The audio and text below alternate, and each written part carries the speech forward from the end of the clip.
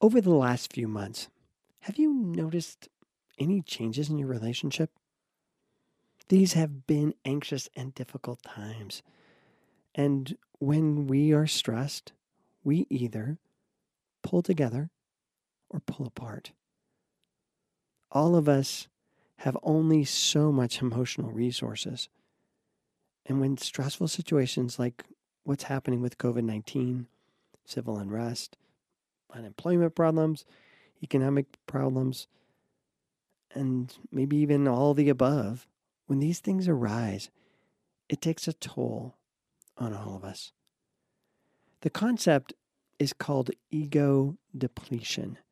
It comes from Daniel Siegel, and we're going to explain how it affects our relationships as well.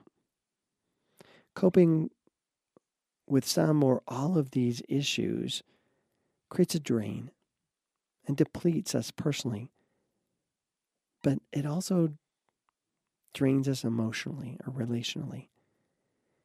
When you or your spouse is overwhelmed and your energy needs to be conserved, where does the energy come from? Well, if you have kids, it can't be taken away from them because they will not let that happen. The squeaky wheel always gets the grease.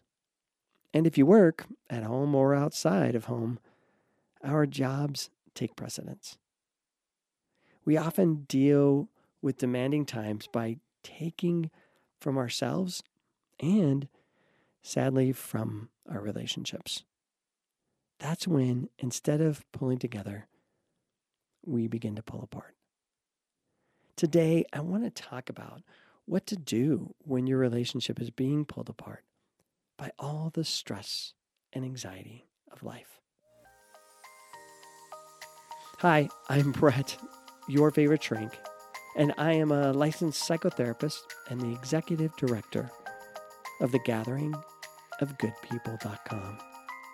We're a nonprofit dedicated to supporting your growth emotionally, relationally, and spiritually.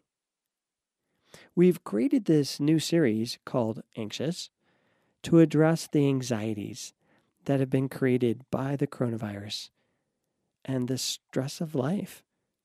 Today, in particular, I want to talk about anxiety and our relationships. The other day, I had a husband, one of the husbands of a couple I see, text me. Hey, thanks for all you did for us. I appreciate how much you supported our marriage, but it seems it's not going to work. Kate wants a divorce. She says she can't deal with the problems any longer. Wow, that was not the kind of message I wanted to see on a Saturday morning. So I text back asking, what's going on? Jake shared that they had a huge fight and she wanted a divorce. Well, I know they were on vacation, so I text back kind of my snarky attitude. Well, I am sure that's making your pal trip a little awkward. And Jake writes back, for sure. I told him not to give up and we would talk when they got back. Well, when they returned, things were a little bit better. She was not asking for a divorce, but the couple, they were a mess. All their skills were gone. She was blaming and shaming, and he was reacting, defending, and attacking. Well, what needed to happen? Did we need to go over all the old fights and rehash all their problems? They'd been in therapy for probably, I think it probably maybe 3 months, 4 months. So we'd done quite a bit of work, and they had made a lot of progress.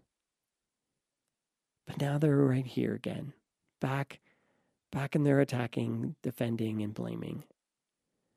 So again, what did we need to do? Do we need to rehash all those issues one more time? Or maybe 2 more times? Or maybe 10 more times? Ugh, I hope not. No, all of those issues, they were discussed. What had happened is that the couple had forgotten. They had forgotten they loved each other. What was going on was not a communication problem, but a relationship, I would say, / memory problem. They had forgotten to feed the relationship. They forgot how much they loved each other. And they forgot to what I always talk about as assuming love. Instead, they were remembering all the negative. She was reliving all of the past 10 years. And he also was stuck in the past, reliving the conflicts that they had just even more recently, over and over and over again. So what needed to happen was I needed to interrupt. I needed to interrupt their conflicts and interject the new concept, the concept that we had been working on, to help them remember love. See, what changed for both of them was, again, the stress that we talked about in the very beginning of this podcast. The relationship, like I said, they had been in therapy for probably 3 or 4 months and had made a lot of progress. But what was recently going on was that just before they left for their trip to Lake Powell, he had gotten news that the job was doing layoffs and it was going to be furloughed, I think was the technical term. He was going to be furloughed, which meant he was not going to be working or drawing a paycheck for a while, but he was not actually being fired. So that's kind of the context that got them set. And then they took off on this trip and didn't really deal with the issues, didn't really deal with the stress that was coming up. And instead, the stress started to leak out in the relationships. That's where the forgetting had come. They, instead of focusing on what was going on in terms of the good things in the relationship, the negative things, the stress, the work, the COVID, all of that cradola that was happening in their lives was causing them to focus again in the wrong place. And she, when I started talking to her again, she was, very much there. I remember, I asked, what's going on? Why are you guys back here again in this conflict? And she responded, I just can't let go. I just can't let go of how he's been treating me. I asked her, well, what do you mean? Well, he's been negative and ignoring me again. Well, I thought the two of you guys were on vacation when this actually happened. And then Kate replied again, I'm still hurt from all these years that he's not been there. I'm not sure. I want to go backwards. He's changed before, and then he always went back to his old ways.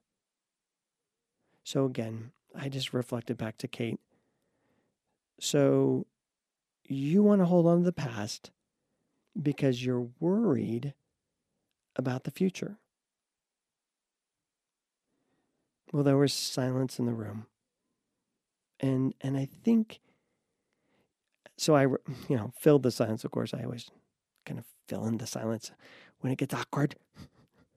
So I think the two of you are tired, stressed, and overwhelmed.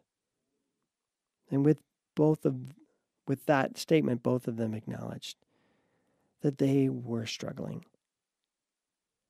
Well, there's a strange thing that happens when people get stressed. All of our good habits seem to go out the window. You ever notice that for yourself? As problems mount, we cut back on the very things that we need. We stop maybe exercising, or we stop sleeping as much, or maybe we start eating more junk food because it's easier and faster. Well, the same thing happens in our relationships. When two people get married, they tend to start treating their spouse in the same way that they treat themselves. What I mean by that is if you drive yourself with stress or anger, then you will find yourself stressing out at your spouse. You'll push them in the same way. If you neglect yourself, like we just talked about, you'll find yourself neglecting the relationship. And that's exactly what was happening. As you stop taking care of yourself due to stress, anxiety of life, you will find that you, at the same time, start to neglect and stress out on your spouse. And again, that's exactly what was happening with these two. I got the text from them wanting to get a divorce the first day of their trip because they were on the vacation. They couldn't actually divorce in that moment. So they had to spend the rest of the trip together.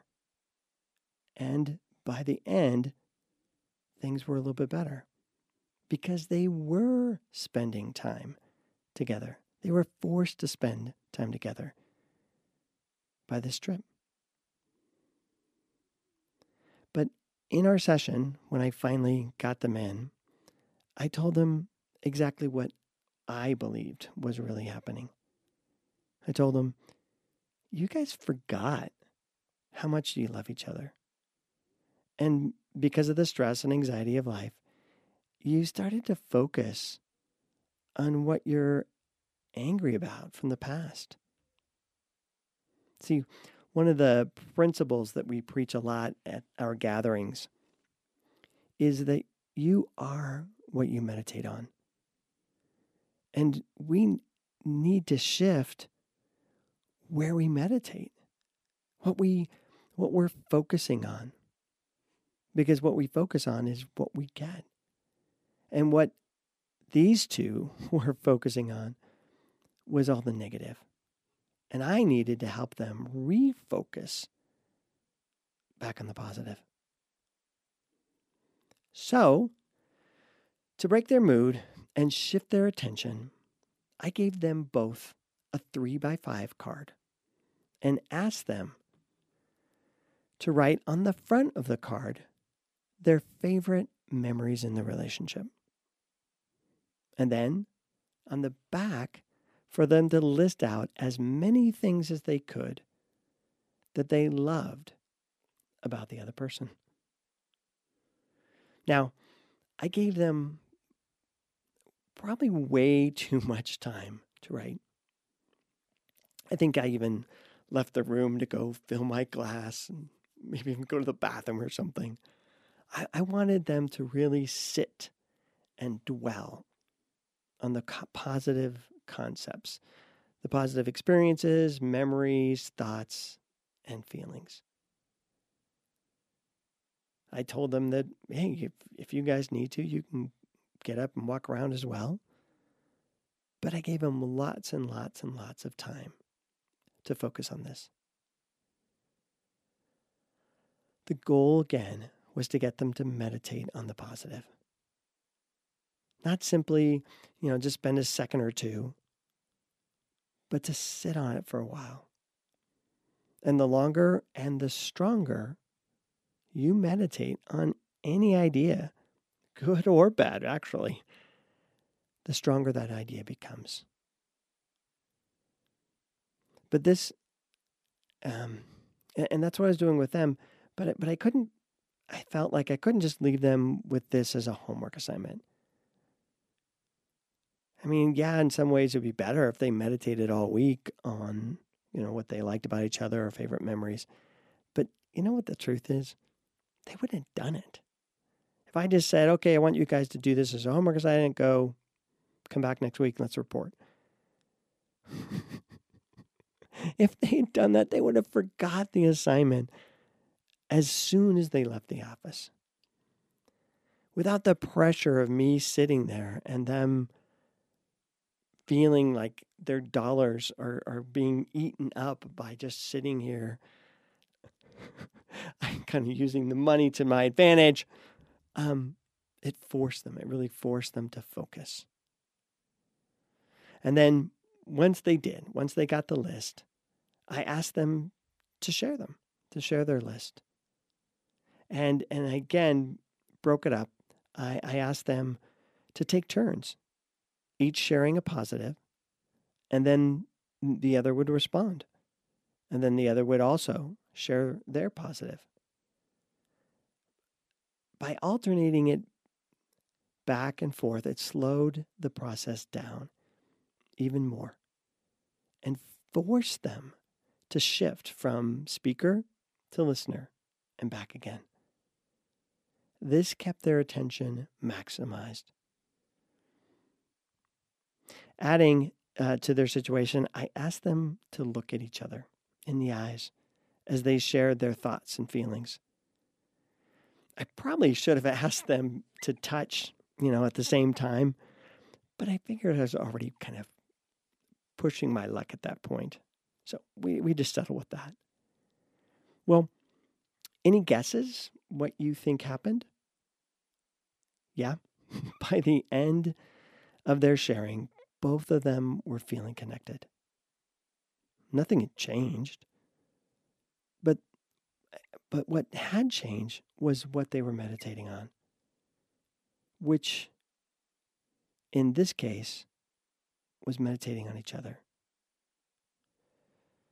Instead of meditating on all the stress, anxiety, problems that they had going on in their life, which was getting them to again spin into this kind of fight or flight response, which they then took out on each other,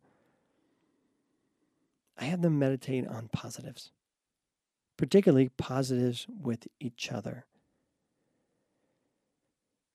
There's still a lot of negative in their life. There's still a lot going on with work furlough and all of that junky stuff.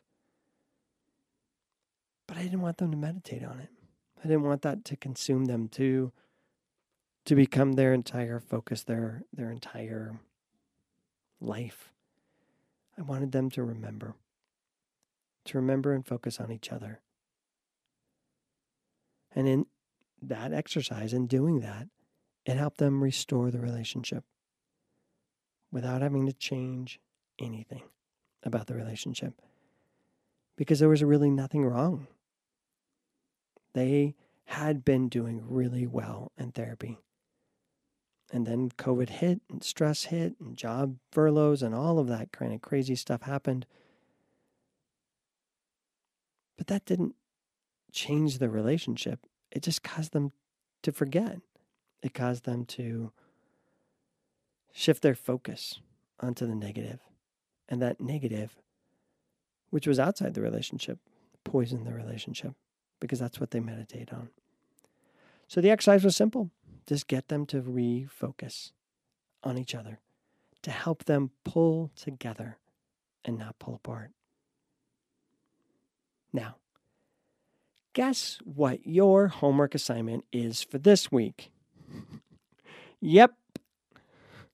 I want you to focus on someone you love. And I hope it's your intimate. But if you don't have a significant partner, then focus on someone you care about. Write out your favorite memories. Write out what you love about them. And then I want you to write them a letter, preferably by hand. And then mail it. Mail it out. There's actually quite a bit of research done with this exercise. Marty Seligman, who's kind of the father of positive psychology, suggests this exercise often. And it really helps people shift your mood, create happiness and positivity in your life, even in times of conflict or times of negativity. So that's your homework assignment this week. Write something positive. Write a letter, somebody you love. Write your favorite memories, favorite experiences. And then mail it to them, give it to them, hand it to them. I don't care. But I want you to share with them. Not for their benefit, but for yours. Again, this is Brett Williams, your favorite shrink. And thank you again for listening to Anxious. I also want you to go to our website, thegatheringofgoodpeople.com. Check out our other resources there, as well as workshops and classes. Thanks again for listening, and I'll talk to you soon. Take care.